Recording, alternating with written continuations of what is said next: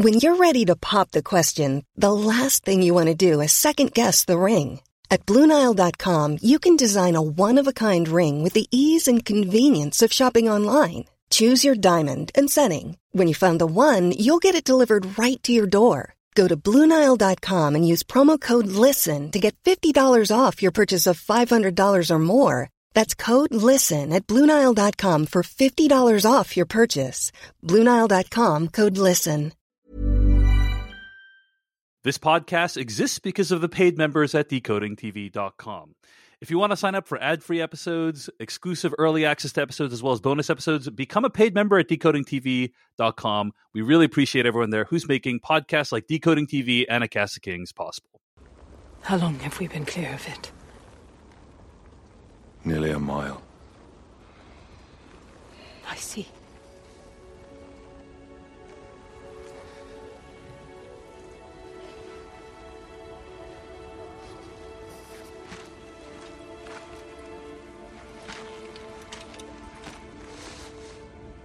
Do you? Hello, everyone, and welcome to Decoding TV. I am David Chen. And I'm Don Marshall. Welcome to the podcast. On this week's episode of the show, we're going to be recapping and reviewing Season 1, Episode 7 of The Lord of the Rings of Power, entitled The Eye. You can find more episodes of this podcast at podcast.decodingtv.com. Email us at decodingtv@gmail.com. Find us on YouTube, Twitter, TikTok, at Decoding TV.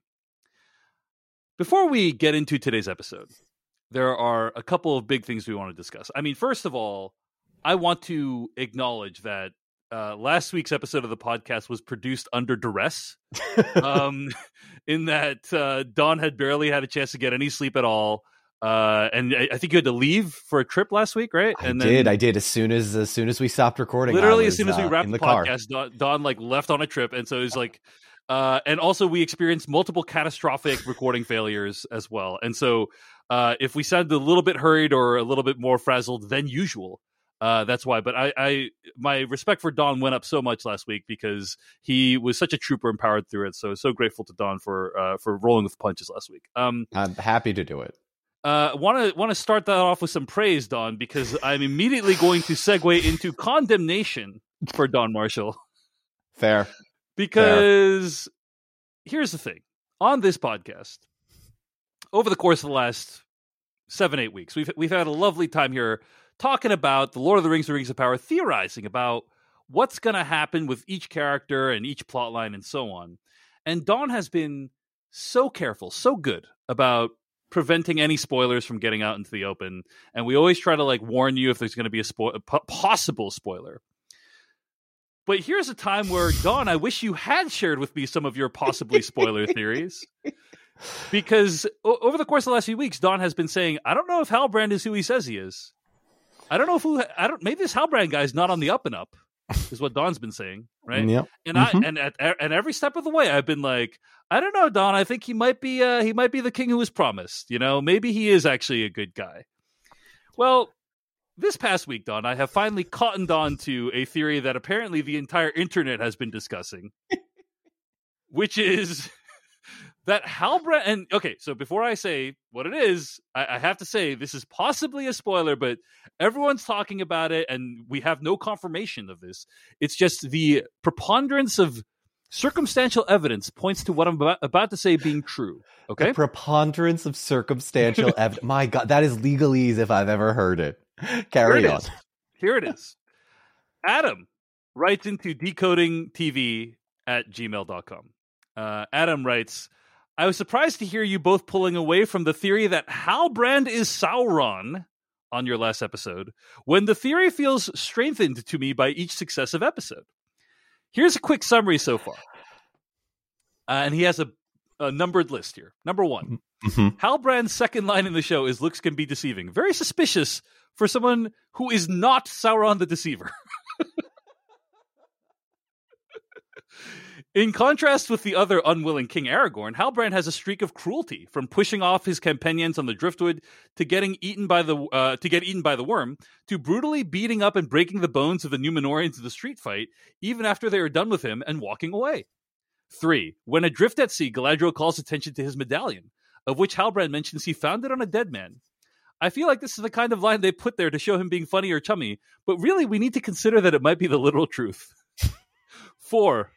Halbrand's speech about giving people a means of mastering their fears so you can master them feels like a good strategy for corrupting people. I don't think a true king of Tolkien's world would subscribe to this kind of manipulation. 5. When Galadriel tells Halbrand about the mutiny of elves, she says, they could not distinguish me from the evil I was fighting. Half a second later, rack focus to Halbrand. In the same scene, Halbrand says he's sorry about her brother. It seems like an actual apology. I think what may be happening here is Sauron may have sincerely tried to start over after the defeat of Morgoth, and since he has the ability to change appearance, he intended to disappear in Númenor. 7. Halbrand is very good at making weapons. I remember from Lord of the Rings that the hands of the king are the hands of a healer.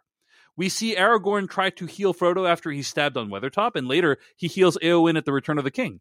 Again, in Tolkien's world, I don't think a true king's greatest skills would be smithing and manipulation.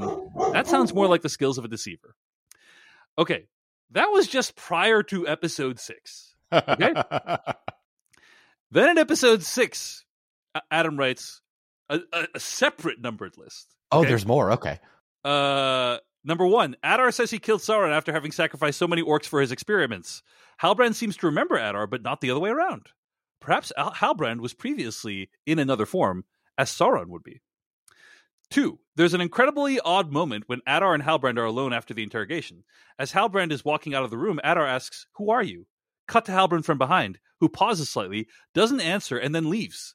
I feel like this scene wouldn't exist if we were to take Halbrand's identity at face value. So what identity would make for a satisfying reveal? Like Dawn, my backup plan would be the Witch King. But I don't think the Witch King is someone that is revealed. Rather, it is what someone becomes. Number 3, after the battle, when Halbrand is talking about the feeling he got fighting alongside Galadriel, he says he wishes he could bind it to my very being. That word bind makes me think of one ring to bind them all, and one ring to bring them all, and in the darkness bind them. It's just too suspicious to be coincidence. Finally, I'm not a makeup expert, but I just feel like they've given Halbrand some very heavy eyeshadow in such a way, to me, he looks almost like an evil Aragorn just until they reveal. Just wait until they reveal his goatee. Finally, and perhaps most importantly, I think if Halbrand is Sauron, it would be the most interesting development for Galadriel's character. It plays into her brother's words. Sometimes we cannot know which light to follow until we have touched the darkness. Galadriel has been headstrong and determined all season, which we admire her for, but she's also been stubborn and arrogant, and I think she's in for a rude awakening. She basically dragged Halbrand back to Middle-earth, gave him an army, and crowned him king, all because of a medallion that he found on a dead man. How crazy would it be if Gil-galad was right that the same wind that seeks to blow out a fire may also cause it spread? Thanks, and I hope that makes sense. That's Adam from Philadelphia writing into decodingtv@gmail.com. Boy, Don, I mean, that is a freaking decisive email. In this TED Talk, I will. Yeah. that concludes Adam's TED Talk.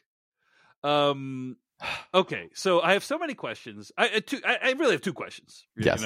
Don. Yes. Question number 1, what do you think of the Halbrand as Sauron theory? And question 2, why the heck haven't you brought it up until this point in the podcast? Okay, so here's the thing. I didn't know if Halbrand was Sauron. I had seen smatterings of theories and various arguments to be made one way or the other. And I've seen the Witch King, I've seen Sauron, I've seen the King of the Dead, I've seen so many.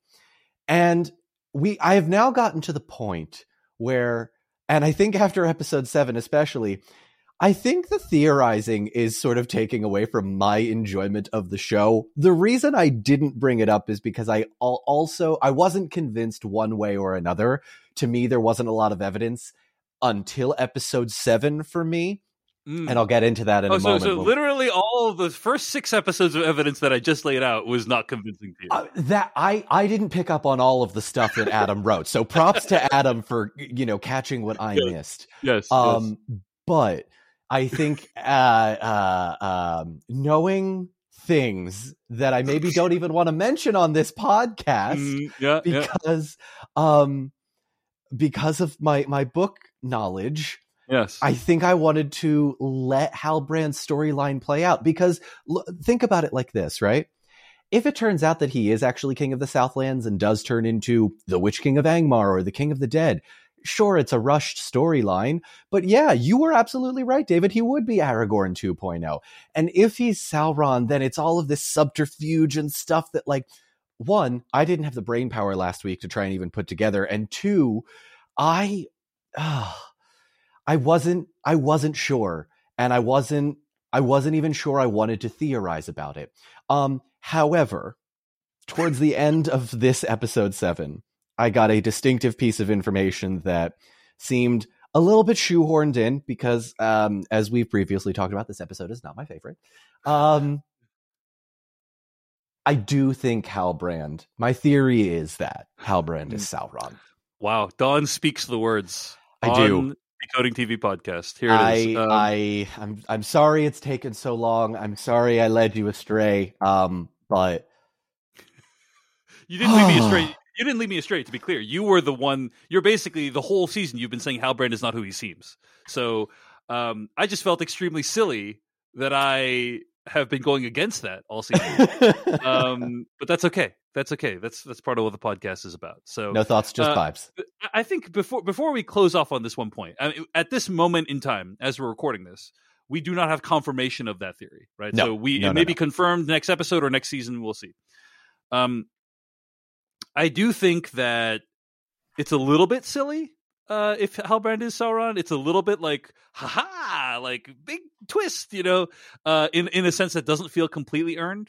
But I do agree that it would be an interesting development for Galadriel. That is, I'm not like, oh, this is a great idea that they did this, because I do think it's fundamentally silly to spend all season having an extremely rushed storyline with, hey, let's give Halbrand all these resources. And it's like, the whole time I'm like, why are you doing this? And then, oh, it turns out he's evil. It's like, okay, I didn't even want you to give him the resources in the first place. Like, that's silly and not great storytelling. But I do agree, good character development for Galadriel, if that happens. Yes. I don't know if you have any thoughts on, like, what it would mean for the show if Halbrand is Sauron. How do I... I've exhausted we haven't even started the episode. I've already exhausted. We haven't. No, David, I'm treading on thin ice here because I'm approaching potential book spoilers. I see. Maybe I can make an analogy. There are certain things that the audience knows that the characters in this show do not. For example, we know Galadriel doesn't die. Yeah. Isildur. That's a fact. We know Isildur doesn't die. Right. Isildur is safe. There are certain aspects of this theory that could lend itself to the idea that I'm treading on such thin ice now. Hang on. There are theories and ideas that people have that are skirting the line between what the characters know versus what the audience knows. And especially in today's modern media, it's very hard to toe that line. And I will say that there is potentially a possibility that the audience may know it is Sauron, that the elves do not. Like there might come a time in the show when the audience realizes it, but the elves don't. And that, yes. And do you think that'll make the show more interesting or less interesting? Or yes, and especially after this episode, I actually did a complete 180, and I actually disagree with a big thing that the showrunners are doing in keeping us in suspense. I think given what we have seen in the first 7 episodes, it would have been more beneficial to know who the stranger was from the beginning, who Halbrand was from the beginning, who Theo and all of these people that could potentially be major key players in the late Second Age or Third Age. I also, if they were going to do it the way they have, I think that this show would have lent itself a little bit better to binge watching, the way they do Stranger Things. I think the question of who is the stranger has been strung on for a really long time. And while it's been fun to theorize, I think at the same time, if I had sat down for 8 straight hours, taken a Friday off work, and then you and I hopped on a podcast for like another 12 hours dissecting everything, that would have been great.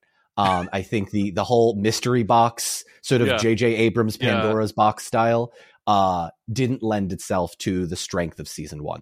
Now, if they choose to go forward in future seasons no more mystery box. We know who everybody is, and we're just watching the events play out.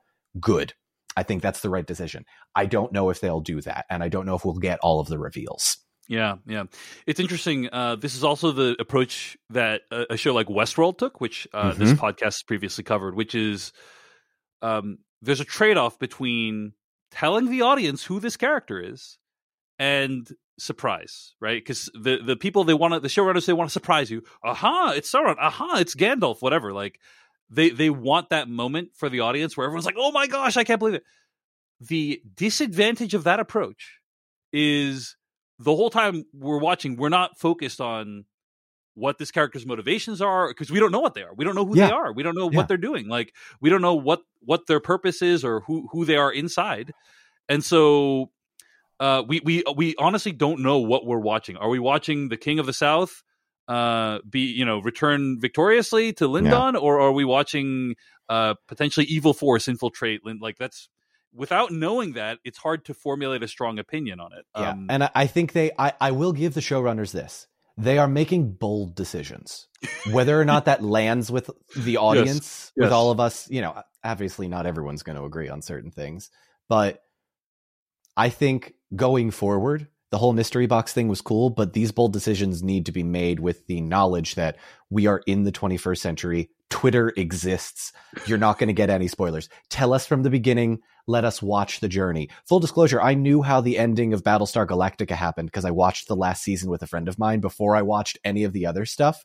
And going back and watching the first 4 seasons, I was like, I could appreciate the intricacies that much more. And given the intricacies that exist in Tolkien, I have now 7 episodes in, I have come to the conclusion that I think this show would have been 1, better if I could binge it, or 2, better if I had known everything beforehand. Yeah. Or in my opinion, like some mix of it. Like you can have like 1 or 2 big reveals, but I think they're just trying to save everything. And we're at the final episode, next episode, and we might not even find out Halbrand's real fate. No, I think given what I saw in the first 7 episodes, I've kind of had time to think this over.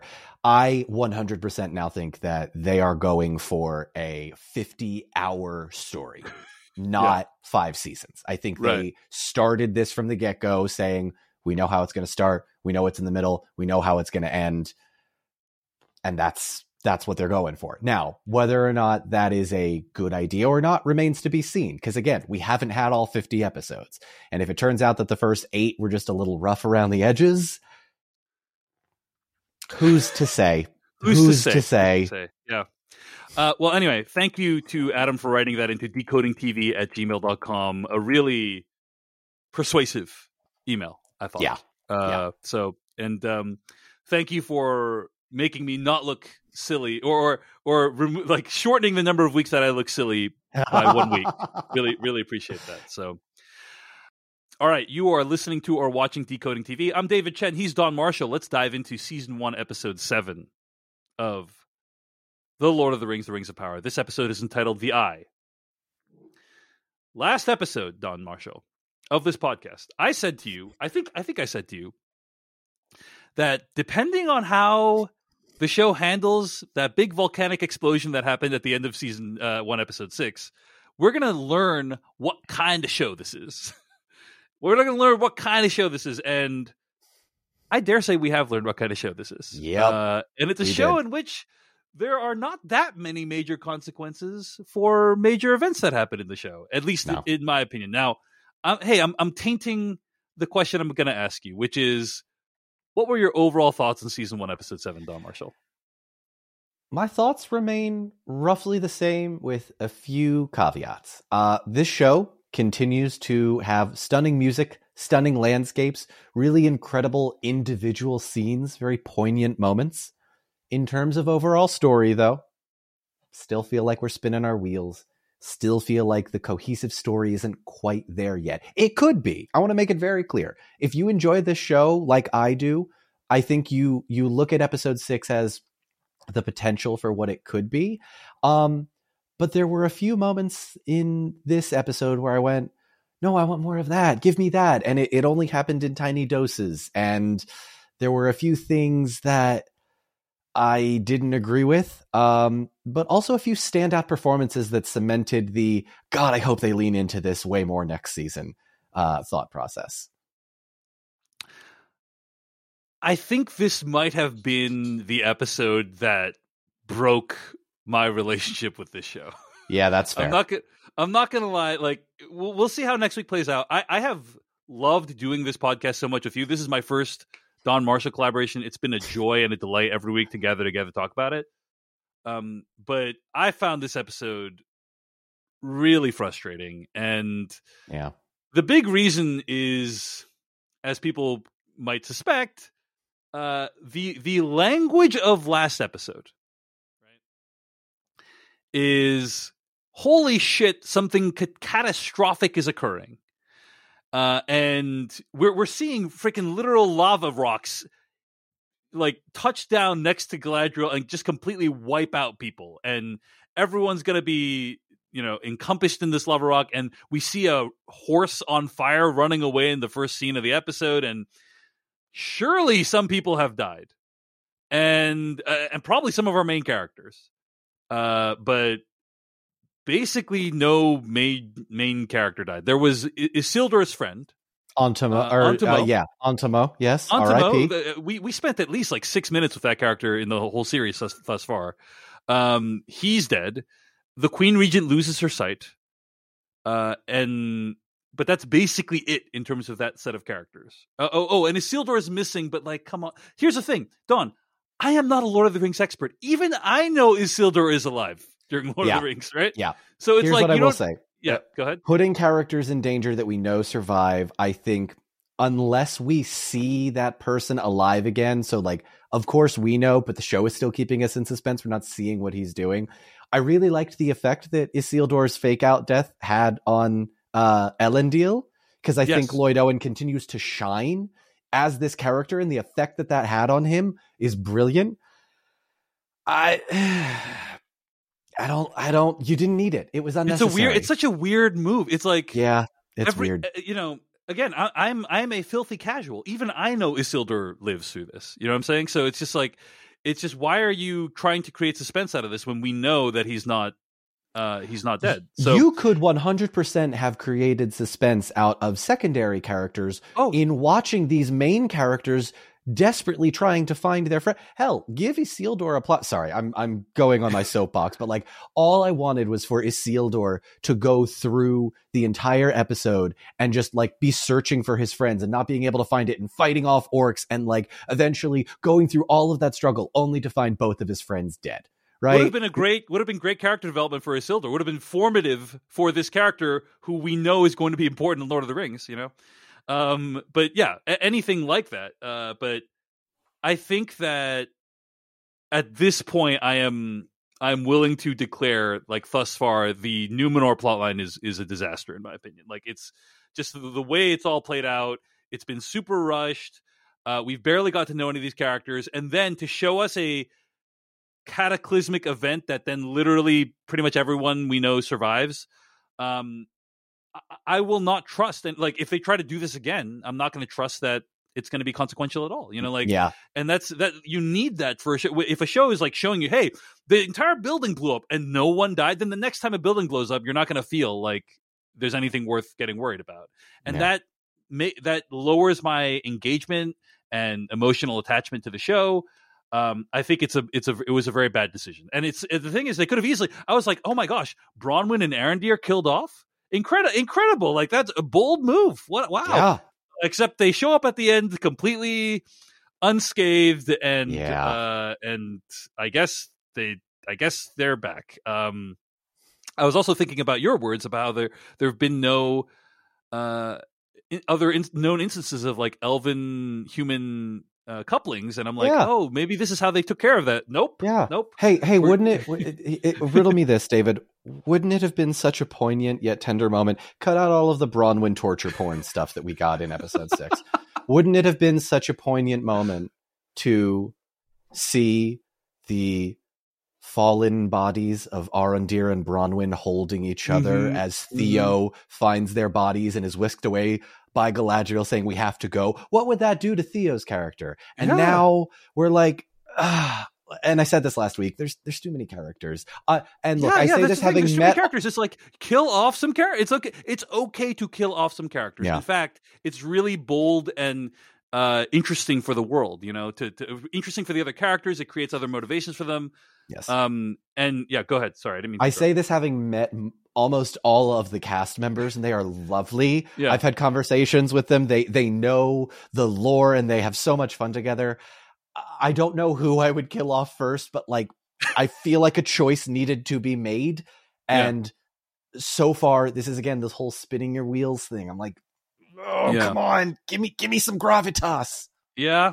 So the Numenor plotline is pretty in a pretty terrible place, possibly an irredeemably bad place, in my opinion.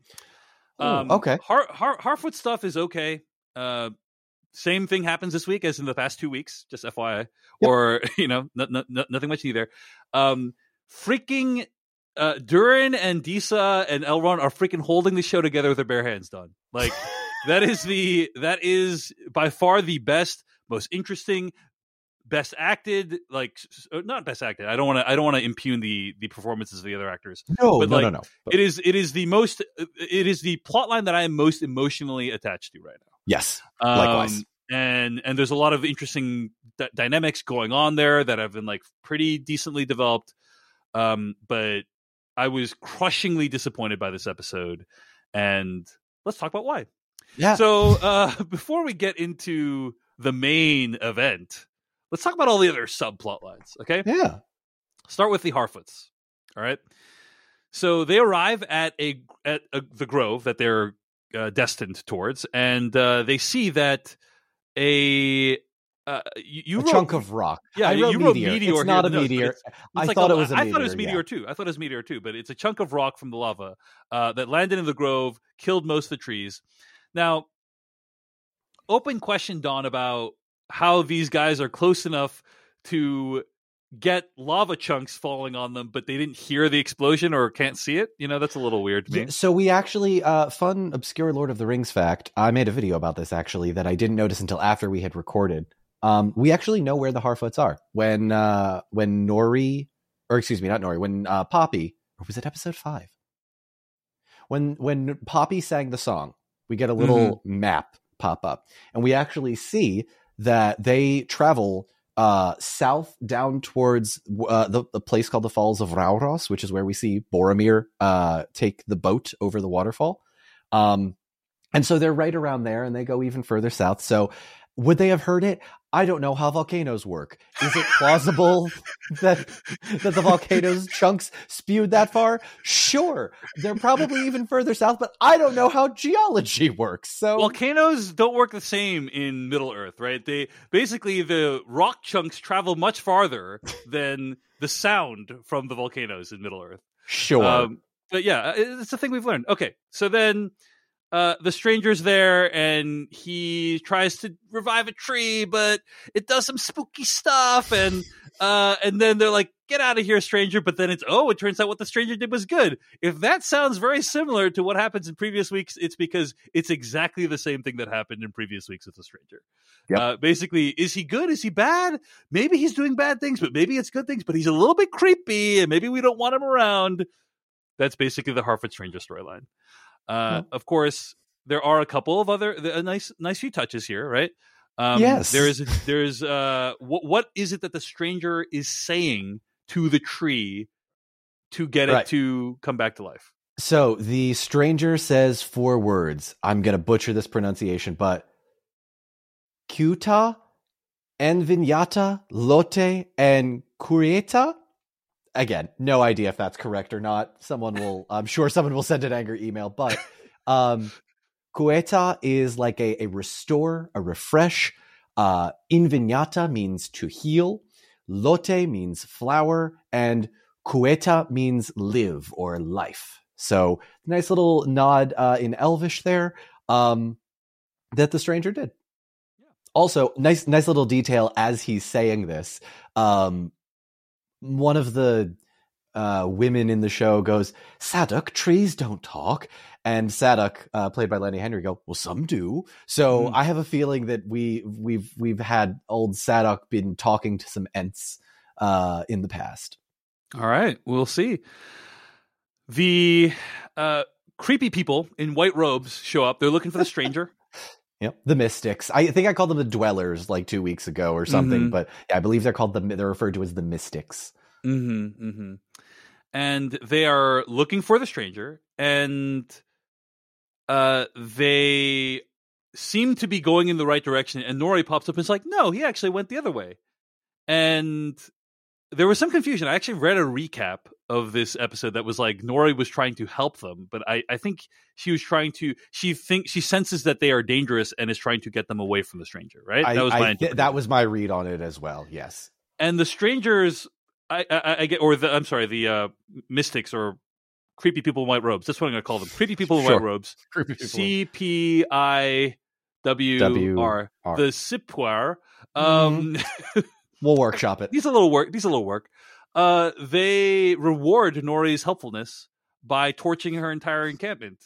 Now, it wasn't clear to me if they knew that she was lying, and that's why they torched it, or are they just some mystics just want to watch the world burn, perhaps? I'm not sure. Their motivations remain unclear, other than we need to find this person. So whether or not they are evil for the sake of being evil, I'm pretty sure they are, right? These strike me as servants of Sauron or his master Morgoth, like, right? They're the creepy people in white robes. You don't know, Don, because we've been introduced to Halbrand as the king of the South. So maybe, these people are going to be the good guys. They're going to be like elvish emissaries or something like that. Don't do this to me, David. Don't do this to me. Anyway, that was the entire plot line. There's a speech given by Largo. Sadok says we're all going to die anyway, and they travel to go find the stranger. Yeah, they go help the stranger out, even though that was the thing that was confusing. Is like Nori had pointed them in the wrong direction, but they still think the stranger needs help. Whatever. Stuff's just going on with that plot line. Okay, let's talk about the Elrond Durin Disa storyline. The one carrying the show. Yes, the one that is... It actually needs to be taken to the hospital because it's carrying the freaking show on its back, Don. So Elrond Durin Disa, there's more arguments here around whether or not they are going to give the mithril to the elves. And it's not only, here's the thing, it's not only whether or not the elves can have access to the mithril, it's whether they will even dig for the mithril at all, it seems like is what is going on, right? Yes. King Durin is obviously not up for it. And he does not want to risk dwarvish lives to save the elves, because it will be dangerous to dig for the mithril. And he's like, I don't want to expend dwarvish lives for something that might help, might not, I'm not even sure. This is an interesting kind of dynamic question of like, and certainly, in the real world, we encounter it in many different forms of like, how much do we sacrifice of our own resources, our own lives, to help others, for problems that may not even intersect with us, right? Like, right. I think it's an interesting dynamic. But yeah, there's a scene where Elrond is asking Durin's dad, and Durin's dad says, no, I'm not going to let you have the mithril. Yeah. Any thoughts on this whole sequence, Don? Peter Mullen continues to be one of the most dynamic secondary characters in this show. As King Doran III. Every scene he's in, he brings a weight and a gravitas to, and I think that is part of the reason why Elrond, Durin, and Disa aside, this plot line is so strong. I think he's one of the great character actors of all time, in this role. So it's just like, you're going to get gold in general with Peter Mullen. So yeah, Peter Mullen did a great job here. Owain Arthur continues to just shine as well. Phenomenal actor. Like I think his line delivery to me has been some of the best in the entire show, in that like he's because Durin the King, his father, is acting in the best interest of the dwarves, whereas Durin is trying to save his friend, right? He might see it as, the fate of the elves is in my hand, but what it all boils down to is my friend is dying and my father won't help, and I have the ability to help. And I think those two dynamics at play are one of the more interesting concepts that this show has played with, and I quite like the direction that they're going with this. If the story arc of Moria continues to remain the same, I'd be totally fine. I think if that stays the course. Yeah. A couple of other touches in this whole sequence. Elrond knows Dwarvish, which is a shock to everyone. They're talking about him as though he doesn't understand it, but he's learned some of it. The stone tongue, as they call it, right? Yes, so this is a dwarven language called Kuzdul. We only get a few references to it, even in the books. It is a secret language that the dwarves use only among other dwarves. There are only, right now, 2 cases within adaptations of people knowing the dwarven tongue, and that is Aragorn, who we see in the Fellowship of the Ring, because Gimli says a swear word to the elves in Lothlorien, and Aragorn goes, "That was not so courteous." So Aragorn knows a little bit of it. Or at least he knows swear words in it. You know? Yes. Yeah. Here's another fun obscure fact. Gimli says, Ishkakwi, I Durugnul, which is more or less a created for the movies version of I spit upon your grave. And Aragorn knows what he said. And then this time we are now confirmed, and it doesn't surprise me at all, that Elrond knows a bit of Dwarvish. So Durin and Disa have a heated conversation about it, because obviously Disa is not happy with King Durin's decision. I'm going to refer to Durin's dad as King Durin. I think that's a good way of denoting it, right?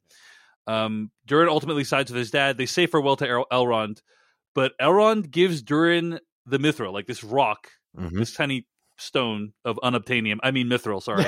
And he... Hey, hang on. Mithril existed way before Avatar did. How dare you? I don't know. They're kind of the same. Anyway, he puts it down on the table next to this dead leaf, right? And then the leaf comes back to life. Mm-hmm. So the idea, I guess, is that the mithril even is able to bring things back to life that are surrounding it, which is not something that we had known before. It can revive previously dead things, right?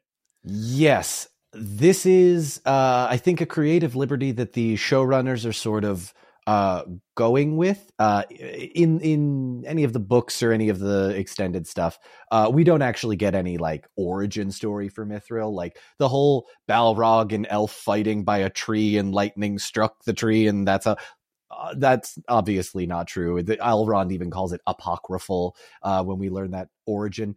But it's not out of the realm of, the sort of universe that a stone has a magical sort of property, or a mineral has a magical property. So is it my favorite MacGuffin to get them out of a situation? No. I do have a theory, though, and I don't think I put this in the show What do you mean notes. Get them out of a situation? Like, what situation is it getting them out of? So the mithril theoretically is going to help the elves, restore their light, right? They'll stop the trees from being infected. It will, their souls won't diminish in the same way that like Elrond says Arwen's soul will diminish and just wither to nothing. I think they're going very much for that same sort of idea, right? Got it. In my mind, the most logical next step, and again, this is just a theory, the most logical next step in all of this is to create things with the mithril. And we know that the elves have a certain number of objects that could potentially grant power or longevity to their people. So my theory is that I think this mithril is eventually going to be used to create the elven rings. Interesting. So and I think, as you pointed out, like the different rings might be made of different things, right? I have previously said that. Yeah. There's a set of rings for the elves. There's a set of rings for man, and and then eventually, of course, one ring to rule them all. That one I think is made out of the blood of babies, if I'm not mistaken. No, I'm just joking. But yes, the elvish rings might be made of mithril, and these might be what helps to give them life. Is what you're calling right now. That's my theory. I will say that I'm a little bit disappointed that, I don't know. Obviously, we're learning what kind of show this is as we go along, but I thought there might be like a more interesting plot line around this forge that they're constructing this season. It seems likely that we're not going to get a really interesting plot line around it at this point. Nope. Because they there's so much time Dawn is dedicated to setting it up. Like they're like, Gil-galad says to Elrond, hey, I need you to help with something. Here's Celebrimbor, a character you're going to meet whose express purpose is to deal with this situation. And so I'm thinking, oh, maybe throughout the season we're going to get like constructing the forge and like different moral quandaries that come up with constructing a forge. For a really good example of what I'm talking about, have you seen Breaking Bad and Better Call Saul or Better Call Saul? I have seen Breaking Bad. I have not watched Better Call Saul. Okay, well, this is a very minor spoiler for Better Call Saul, but basically in Breaking Bad, Walter White uses this thing called a super lab, right? Where he like makes meth in this extremely well done lab. There is a massive multi-year long plot line in Better Call Saul about building that lab. Like what it took to build it. Like all the steps that needed to be taken to build it, like all the secrecy that needed to, and like all the steps they needed to take to like make sure that no one found out about it. All this. And it becomes like basically a massive plot point in Better Call Saul. Mm-hmm. And I thought it was like overall pretty fascinating. You know, there were some ups and downs, but like overall I thought it was like a pretty fascinating look at what it would take to do that. And so I thought, hey, maybe Rings of Power is going to do like, what does it take to build a forge? And something went wrong and we need to make a sacrifice to do it. And it's like, nope, literally none of that happens. Yeah, I think it would have been a little bit more streamlined had Celebrimbor and Gil-galad been honest with Elrond from the beginning. Hey, look, the dwarves have Mithril. We need it. You need to get it. And as you said last week, that's the mission. Yes. From what was it? The Top Gun Maverick. You explain the mission. You give him the mission. That's the mission. So everything we see Elrond doing, he has a clear mission. And in this case, it was less clear, right? Yeah. And I think it might have been we're rewriting it going back. We're rehashing our point that like the show would rather be like, aha, look, reveal, rather than, hey, I'm invested in this character's journey and what they're doing. But what's so strong about this storyline is the acting and the relationship between Elrond and Durin. You really feel like these are characters that have been through a lot together. Right? Oh, absolutely. Absolutely. And even the three of them, Durin, Disa, and Elrond continue to be, whenever the three of them are on screen together, I'm like, all right, this is going to be good. I'm ready. What do we got? And I think, honestly, I hope they lean into that more in season 2. I really hope they lean into that more. Durin and Elrond start mining for Mithril, and they have a conversation about, they kind of talk about their lives, and this is kind of the stuff that I enjoy from this kind of show, Dawn, is like just folks hanging out, just talking about their life. I really think we needed more of this because we needed to invest in these characters more. The Galadriel equivalent is she's like, we got to go to the Southlands. Got to go to the Southlands. Got to kill evil. Like that's the equivalent of Galadriel. But like in this, it's like, hey, these characters are reflecting on their past, getting to know each other. We've learned a lot about Elrond and his family and how he thinks about family. And this is solid stuff in my opinion. There's a really easy fix that they could have done for the Southlands plot line. I'll get into that in a minute. But basically, people sitting around talking is, I think, what this episode needed more of. And we did not get a lot of that in the Southlands, but I quite liked this Elrond Durin scene where we almost get Durin's dwarven name. Is that, I wanted to ask you, is that a secret in the books or is it? I don't think that's ever something that we know that Tolkien wrote about, but having a secret dwarven language would lend itself to having a secret dwarven name. And so there's almost a 100% certainty that we will see, at least I hope, that there is a payoff in that we see Elrond learn Durin's secret name. Perhaps. But it was cool. He was about to say it, and then Elrond's like, "Save it for after we get through this mess." It's a nice touch. It is. But then Durin's dad comes in. King Durin comes in, and he is not happy that his son has been acting against his wishes. They have a really intense conversation, and then Durin strips him of his collar thing, which I guess removes him from the line of Dwarven kings. Is that right? Yeah, I think it's meant to be symbolic because they find the huge vein of Mithril. So Prince Durin is so vindicated, and then his dad comes along and is like, "You're done." Rips the collar off, and it felt to me like he was sort of symbolically stripping him of his birthright, whatever you want to call it, however you sort of feel. But yeah. But it doesn't matter because Durin still has Disa, and they're like, "Hey, guess what? We're gonna one day we're gonna be running this place anyway. It doesn't even matter." Yeah, basically, yeah. right? It feels like they're almost setting up Disa to be like, "Hey, let's have a little coup." But I she kind of she does her best Lady Macbeth impression, you know, a little bit. Yeah. And wouldn't it be though? And again, this is just me theorizing. Wouldn't it be an interesting kind of situation where we get almost like a Macbeth storyline, in that the Macbeth storyline sort of sunders the elves from the dwarves, in that, you know, the greed and their lust for power and Mithril leads ultimately to a straining of that relationship, because they've done so much to set up this Elrond Durin relationship.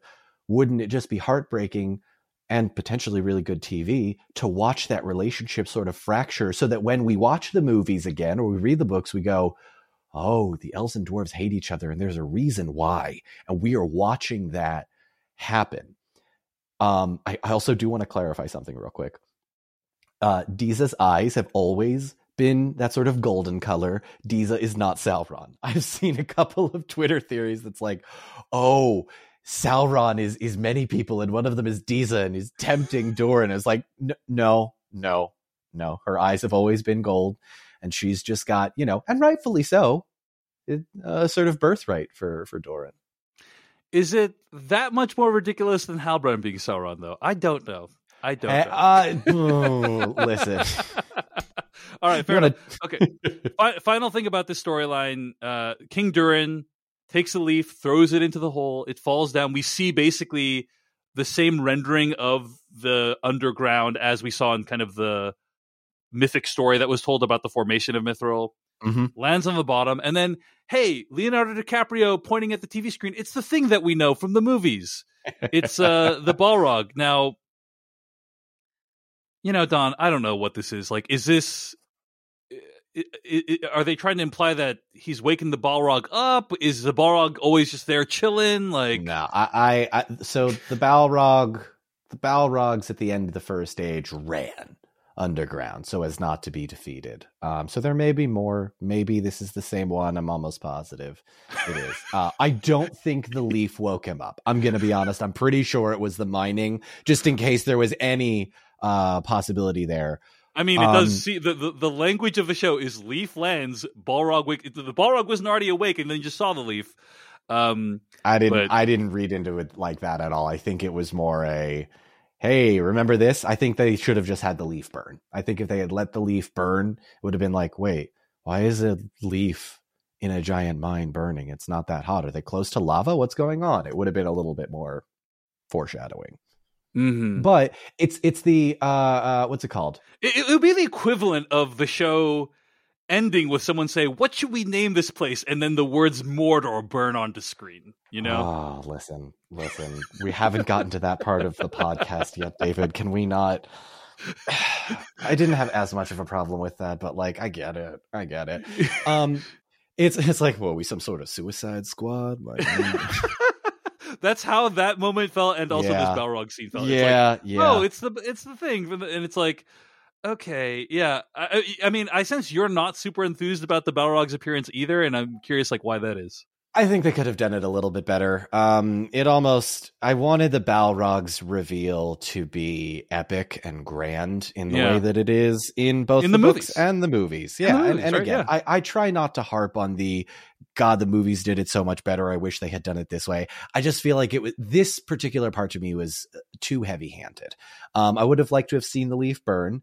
And if they were going to show the Balrog, show him start to climb up the Mithril or touch the Mithril and it burns away. Like, give us stakes, not just a... oh, hey, it's a cool thing. It's a cool thing. Yeah, that just, you know, the Leonardo DiCaprio pointing. Right. And I think the show invites the comparison, Don, to be clear. Oh, it does. It does. I think the Balrog looks... There are many things we see in Lord of the Rings, the movies, that we then see again in Rings of Power. Yes. Some of them look like somewhat similar, like the Elvish homeland. It's like, oh, that's really similar to like what we see in the movies. Mhm. Not exactly the same. Harfoots are like kind of similar to the Hobbits, but like not. They're different enough. I think they have all this like different.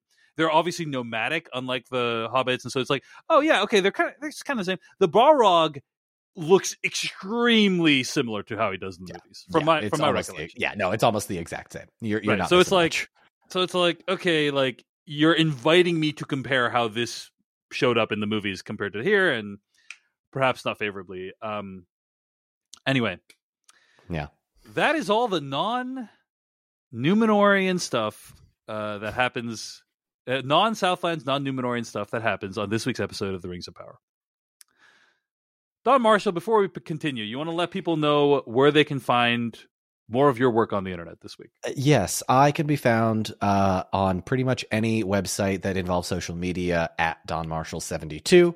My main account is on TikTok, You but can I find am him on also Friendster, on MySpace, on AOL Plurk. Instant Messenger. AOL, MSN Instant Messenger. He's Don Marshall 72 on all the current hot platforms right now. What the heck is Plurk? What is that a real thing, or did you just make up words? That's a real thing. It's before your time, though. It's before your time. Oh God. Yeah. Oh, okay. Sure. There's a office in The Office. The sitcom. Yeah. Ryan, the BJ Novak character, says like he invents a social network called Woof. And right? it's the Washington, yeah. It's the name of something else. It just sends you. It's like I sent you a woof, and it's basically like it's a parody of the fact that like there was a time in I guess the early aughts where every weird ass term was a social network. So like Plurk and there, Ello and like all these. There's all these other like weird ones that like never caught on, but. Nonetheless, like there was one that was like I don't even remember what it was, but it was basically like it was like the equivalent of like a poke. You send someone a poke. Anyway, that was a Facebook thing. No, I know, but like it was one that was like just that. I don't even remember what it was, but oh god, we're gonna get a bunch of like tweets about it's this social network. Yeah. Anyway. Send us your worst early 2000s.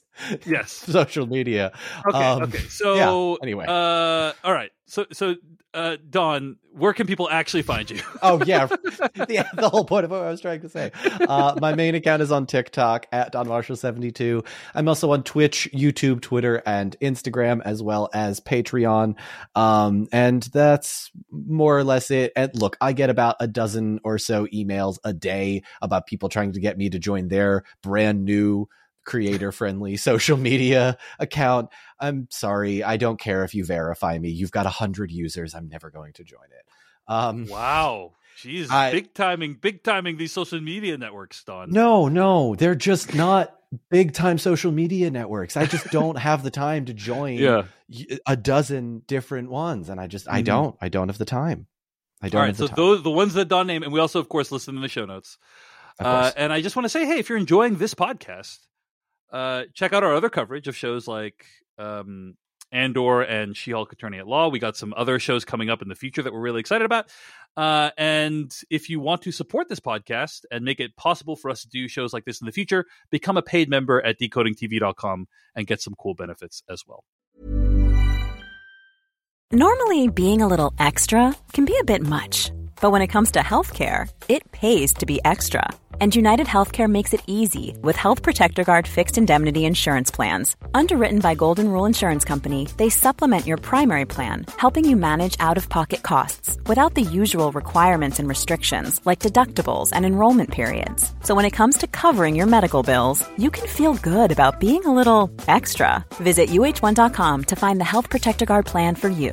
Quality sleep is essential. That's why the Sleep Number Smart Bed is designed for your ever-evolving sleep needs. Need a bed that's firmer or softer on either side? Helps you sleep at a comfortable temperature? Sleep Number Smart Beds let you individualize your comfort, so you sleep better together. J.D. Power ranks Sleep Number number 1 in customer satisfaction with mattresses purchased in-store. And now, save 40% on the Sleep Number Limited Edition Smart Bed for a limited time. For JD Power 2023 award information, visit jdpower.com/awards. Only at Sleep Number stores or sleepnumber.com.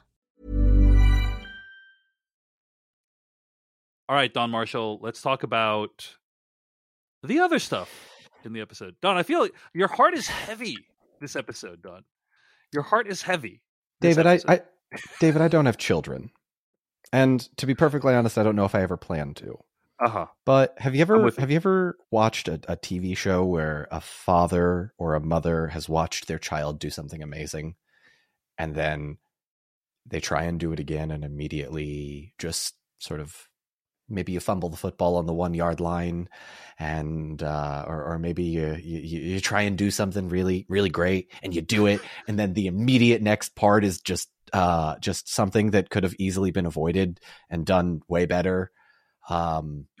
That's how I feel. I'm a slightly disappointed parent. And again, I don't want to knock the actors, the set designers, the anything, because I think to its credit, the episode looks great. This episode looks great. Looks great. The music is phenomenal. I love the costumes. It's great.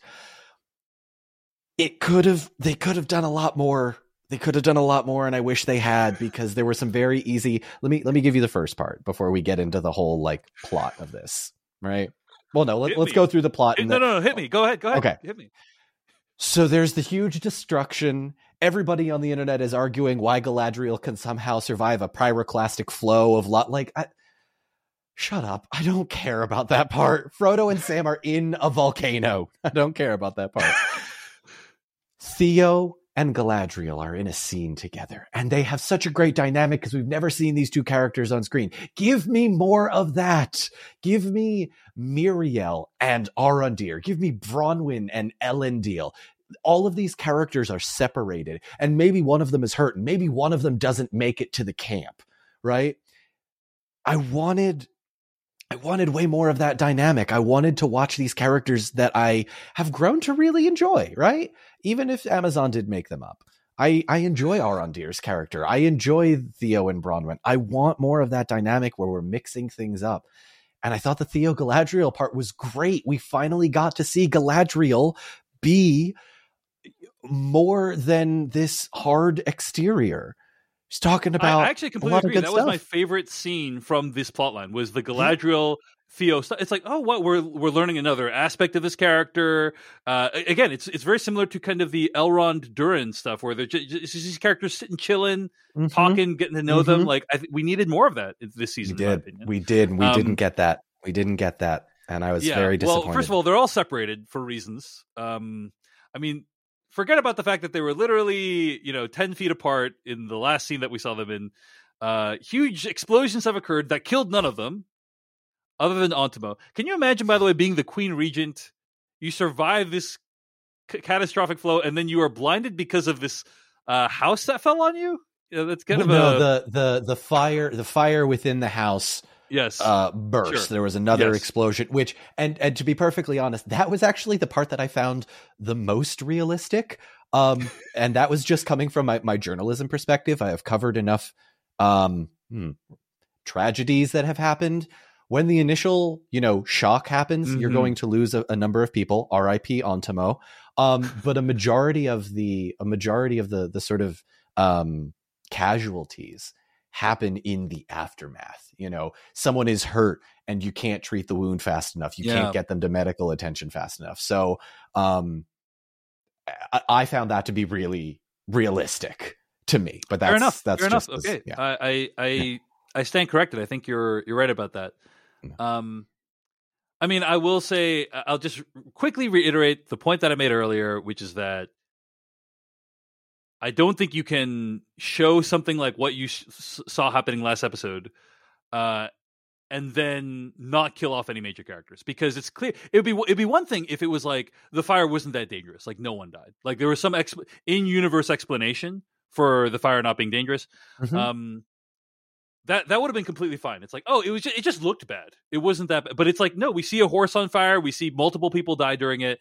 But then to not kill off any major characters, it really does feel like a cheat. It feels like I have lost trust with this show, because you're going to show me a thing and then it's like, oh, well, next time a dangerous thing happens and it's ends an episode, I'm going to be like, whatever, like everyone's probably going to survive like they did last. Like if you keep doing this kind of thing, it loses the trust of the audience that actions have consequences, events have consequences. So I will try not to harp on that too much. But it did really annoy me. It's a definite some trust has been lost, and I think for me as well. There's there's the fake out of Isildur's death because the building falls on him. We know he lives. We know he lives. Yes. Yeah. Anyway, sorry, we're getting off track. All good. So, as you mentioned, the characters all separate.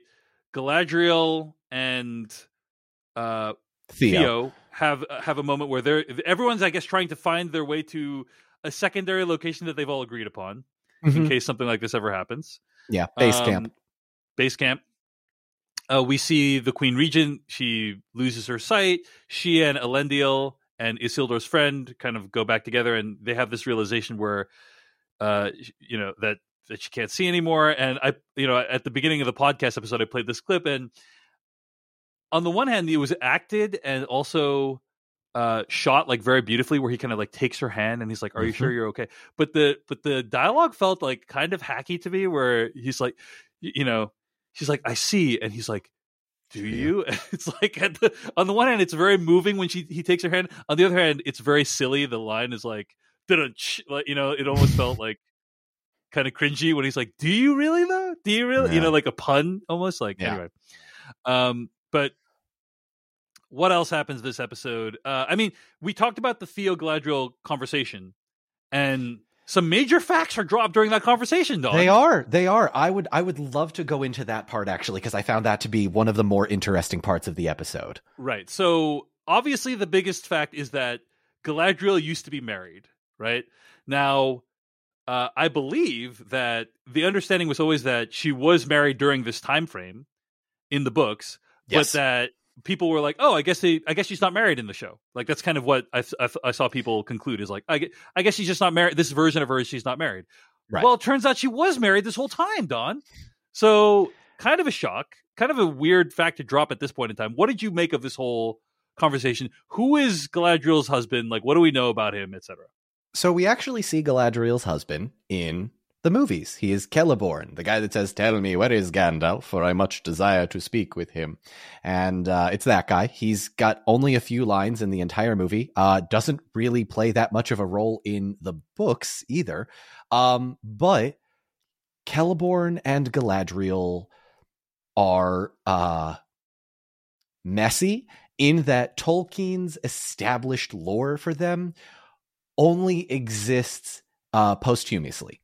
His son, Christopher, took a bunch of his notes, put it together in a book called The Silmarillion, and then we get, an origin story.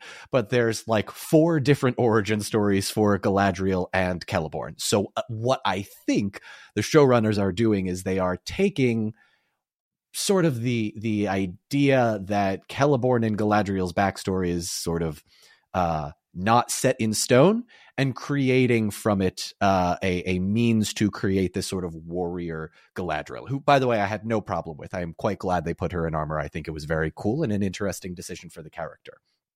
But I don't think Celeborn's dead by any means. I saw a couple of people theorizing that he is dead. No, I think we're gonna see him either come back in a later season, because elves can be sort of reincarnated. We know that from the books. An elf by the name of Glorfindel was alive in the First Age, died fighting a Balrog, and then comes back. And he is actually the one that saves Frodo in the book, The Fellowship of the Ring, not Arwen. They replaced Glorfindel with Arwen. So it is not out of the realm of possibility to see Celeborn, and I actually think we will very soon. All right. There's also a scene where Galadriel and Theo are kind of fleeing from the orcs, and it recalls a scene from Lord of the Rings where Frodo was trying to get away from the ring wraiths, I believe, right? Yes. So this is actually a really interesting nod that everyone who's like super hates the show is like, they're just stealing from Peter Jackson. This is actually a nice callback to Ralph Bashki, who did the animated movie. People don't realize that Peter Jackson actually copied Ralph's imagery of the scene where the hobbits are hidden in this little thicket of roots and the Nazgul is above them. It is almost a 1-for-1 shot comparison from the animated movie to the Peter Jackson movie. And so we see this nice little nod to those that have come before. We see this nice little nod to the Ralph Bashki movie as well as the Peter Jackson movie when Theo and Galadriel hide from the orcs. I thought that was kind of nicely done. Yeah, so folks, the show is not copying the movies. Both the show and the movies are copying from something else, okay? Like, just at least get your accusations in order, all right? Yeah, if you're going to insult me, do it properly. That's a line from Monsters, Inc., I think. Elendil and the Númenóreans arrive back at the camp. There's a scene where Elendil is trying... They're all going back to Númenor, right? They're trying to... And the Isildur's horse won't join them. Beric is the horse, won't join them. And so Elendil's like, well, I guess we got to let you go. And then Beric gallops off into the distance, probably to go help Isildur, is my guess. Yeah, I have a feeling we're going to have one of those Aragorn gets rescued by a horse in the Two Towers parallels as well. Theo and Galadriel arrive at the camp, and he's looking for his mom, and I'm like... And immediately when this scene began, I'm like, oh my gosh, they're going to find Arondir and his mom. Like, because in general, when they show a scene of someone like looking for someone in a thing, they don't do that scene unless, in general, sometimes it happens, but like they don't do that scene unless they're going to find the person, right? Because they spent so much time on it. They're like, this person who's like missing a leg, and this person who's missing half their face, and this person who's missing a torso, and it's like, okay, you're showing us all these because eventually we're going to find Bronwyn. And in fact, they showed up. No real satisfying explanation for how they survived everything or any background about any of that, but they're alive. So that's what matters. I don't know if you have any more thoughts on that, Tom. I don't have thoughts or vibes, David. Yeah. This was just, I was like, oh, okay, good. They're alive. Oh, what is that? Nice. What does that mean? What is it? It's like, okay, all right. Okay. Yeah. Okay. Anything else about this sequence? I mean, there's a big confrontation between Elendil, Muriel, who is now blind, and then Galadriel shows up, and they kind of hash out what their next steps are, right? Yeah. So the Southlander people, they're going to go to Pelagir, which is a actual place in Middle Earth. So they're going to hang out there. Muriel actually has a really great line that I quite liked. To Galadriel, do not spend your pity on me, elf. Save it for our enemies, for they do not know what they have begun. For I, Muriel, daughter of oh God, I'm going to mispronounce this so badly. Anyway, I, daughter of Inziladun, vow this Númenor will return. And this is where I really think that Lloyd Owen just is acting circles around anybody with long hair, looking like a scruffy man. Just like phenomenal scene from him. I really enjoyed his reaction to that. Like, oh God, I've lost my son. I've lost my wife. My son's friend is dead. My people are basically in the midst of a pseudo civil war, but thought of the mind kind of stuff. And also Halbrand's alive. Surprise. Well, we should also point out that like Elendil is bitter against Galadriel for that too. What he thinks is the death of his son, but we know his son's not dead, so there's no tension in that storyline at all. Like, but yeah, you know, that's a thing that's happening. Yep. It's a thing that's happening. Things are, here's what I will say. Things are happening, David. It's very accurately said, Don. Nicely put. Thank you. Okay, and as you point out, Halbrand's alive, and he needs elvish medicine, so they're going to bring him back to Lindon. So he and Galadriel, he's like clearly wounded, but he and Galadriel, they gallop off into the distance, heading to Lindon, and everyone's like, hey, strength to the king. This guy strength we just met 10 minutes ago. We met this guy 20 minutes ago, and now we want him to be okay, and hopefully everything, it's going to be smooth sailing for Halbrand from this point forward. Okay, you had said that this episode confirmed for you that Halbrand is Sauron, the theory. Like, why? And something towards the end of the episode. Are you able to say without spoiling, or? There is a potential spoiler. I need to think about it. Hang on. Yeah. Yep. Might be a book spoiler. Yes. It is a spoiler. I am going to try and do my best. Uh-huh.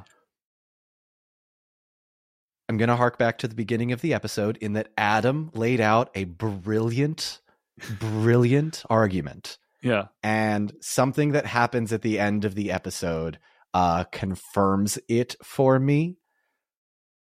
And I can't say more than that. I'm sorry. Okay. I don't want to spoil it. No worries. But suffice to say, like, at this point, you are now certain that Halbrand is Sauron. I wouldn't say certain. I would say, here's what I will say. I made a bet with a couple of friends of mine that if Halbrand isn't Sauron, I would change my name on TikTok to Don Marshill, because people have been calling me Shills because I enjoyed this show so much. But I am now certain enough to say that there's no way I'm changing my name. Wow. Yeah. Okay. Well, first of all, if you think Don Marshall's a shill, just listen to this podcast. Yeah, seriously. This episode especially. I think Don has been very reasonable about his praise and his criticism coming from a book reader perspective. So, but anyway. Yeah. So you are now sure of it, and it's like, okay, well, I am. I don't think we need to rehash what we said at the beginning of the episode, which is, again, just pointing to the trade-off you have between surprising people and getting them more attached to the character and what they're doing. Like, we can't really relate to Halbrand right now because we don't know what he's going through. We don't know what his inner life is because we don't know who he is. But if he is Sauron, I guess we can start putting the pieces to that together next episode. The big question for me is, are they going to reveal it next episode, right? It probably would be a decent kind of end of season 1 reveal. Yeah, I will be pretty surprised if they don't reveal who the Stranger and Halbrand are by the end of next episode.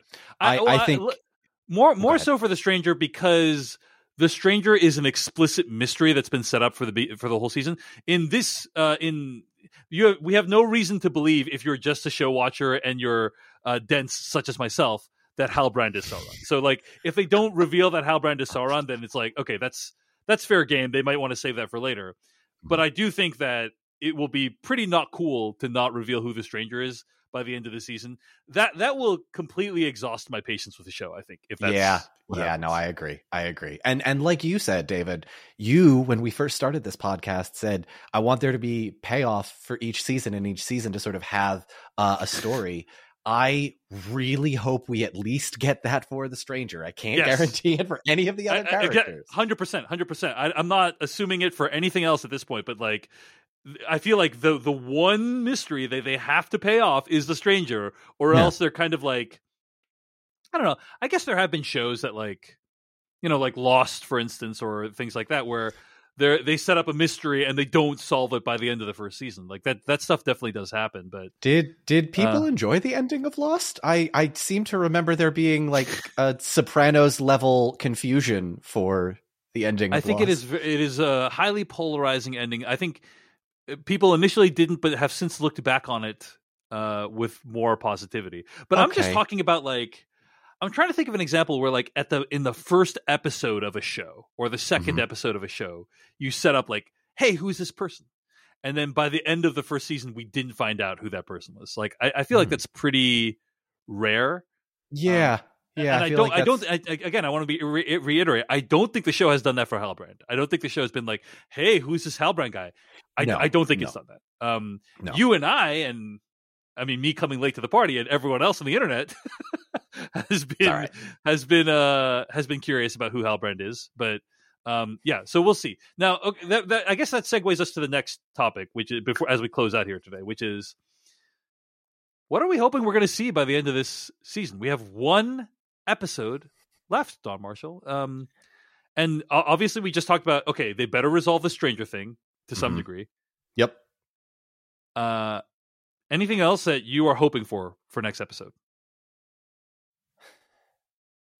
I wish we had 3 more episodes or I also wish that season 1 would have ended as episode 6 ended. Right, and then during the off season, that. they could have actually decided to have the courage of their convictions and kill off some major characters. But yes, why do you wish that? Why is that?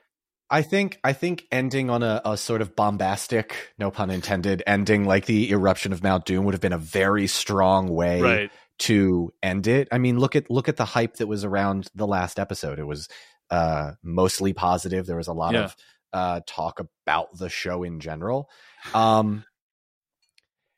And I don't know how they're going to end it. I think we will see who the stranger is. We will probably find, God, this is going to seem really harsh. I'm trying to temper my expectations. I don't know what's going to happen next. And to be perfectly honest, I don't necessarily care to wonder what happens. I think I'm just along for the ride right now. That is not to say I will stop watching the show or I think it's bad. I am still quite enjoying it.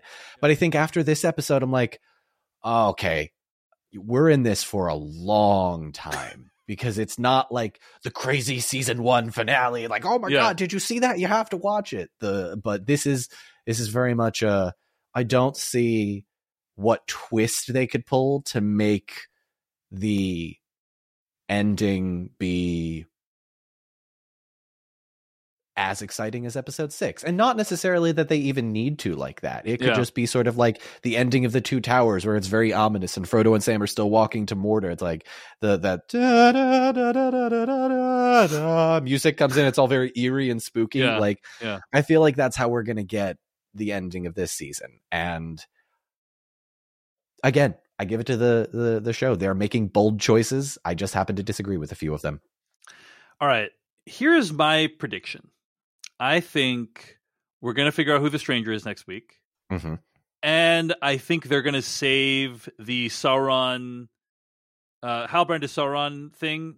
I think there's at least 50% chance that reveal happens next week. And that it is the reveal that closes out the season. I think that my sense is that the showrunners are like, ooh, like no one's we're gonna put in all these hints, but that like the vast majority of the audience is gonna be stunned, and so they're gonna save it for the very, like, literally the last 2 minutes of the episode is gonna be Halbrand to Sauron, dun dun dun. Oh my God, what an amazing, what a shock that we never saw coming. You know, like I think that's kind of the hope that they're the reaction that they're hoping for next episode. Yeah, the Harfoots. The thing is, this is a weird episode. Usually, it's very normal for an episode to have a big season to have a big event, and then like there be a denouement episode. Yeah. But this episode was really, it's weird because you just don't know where like what's going to happen with the Harfoots. What's going to happen with the Durin Elrond thing that might be satisfying. You know, like unclear. I don't know. I feel like we're probably going to leave those stories in media res. Although we will find out who the strangers are, so like there's going to be some resolution to Harfoots, and probably my guess is for the Elrond Durin storyline, they will have either figured out a way to get the Mithril or have some path back to it. By the end of next episode. That's my that's my guess. So those are my calls. I'm calling them right now. I'm just being like, okay. Like, I'm hearing you. You know, and we'll see next episode if I'm right. Of course, I thought Halbrand was a normal dude, so like, you should not listen to anything I have to say. David, you're a podcaster. That's the worst thing you could have possibly said in that moment. All right. Well, thank you so much for listening to this episode of Decoding TV. More episodes can be found at podcast.decodingtv.com. Email us at decodingtv@gmail.com. Follow us, TikTok, YouTube, Twitter, at decodingtv. He is Don Marshall. I am David Chen. Thank you so much for listening. We'll see you next week for the season finale of The Lord of the Rings, The Rings of Power. Mom deserves the best, and there's no better place to shop for Mother's Day than Whole Foods Market. They're your destination for unbeatable savings, from premium gifts to show-stopping flowers and irresistible desserts. Start by saving 33% with Prime on all body care and candles. Then get a 15-stem bunch of tulips for just $9.99 each with Prime. Round out Mom's menu with festive rosé, irresistible berry chantilly cake, and more special treats. Come celebrate Mother's Day at Whole Foods Market.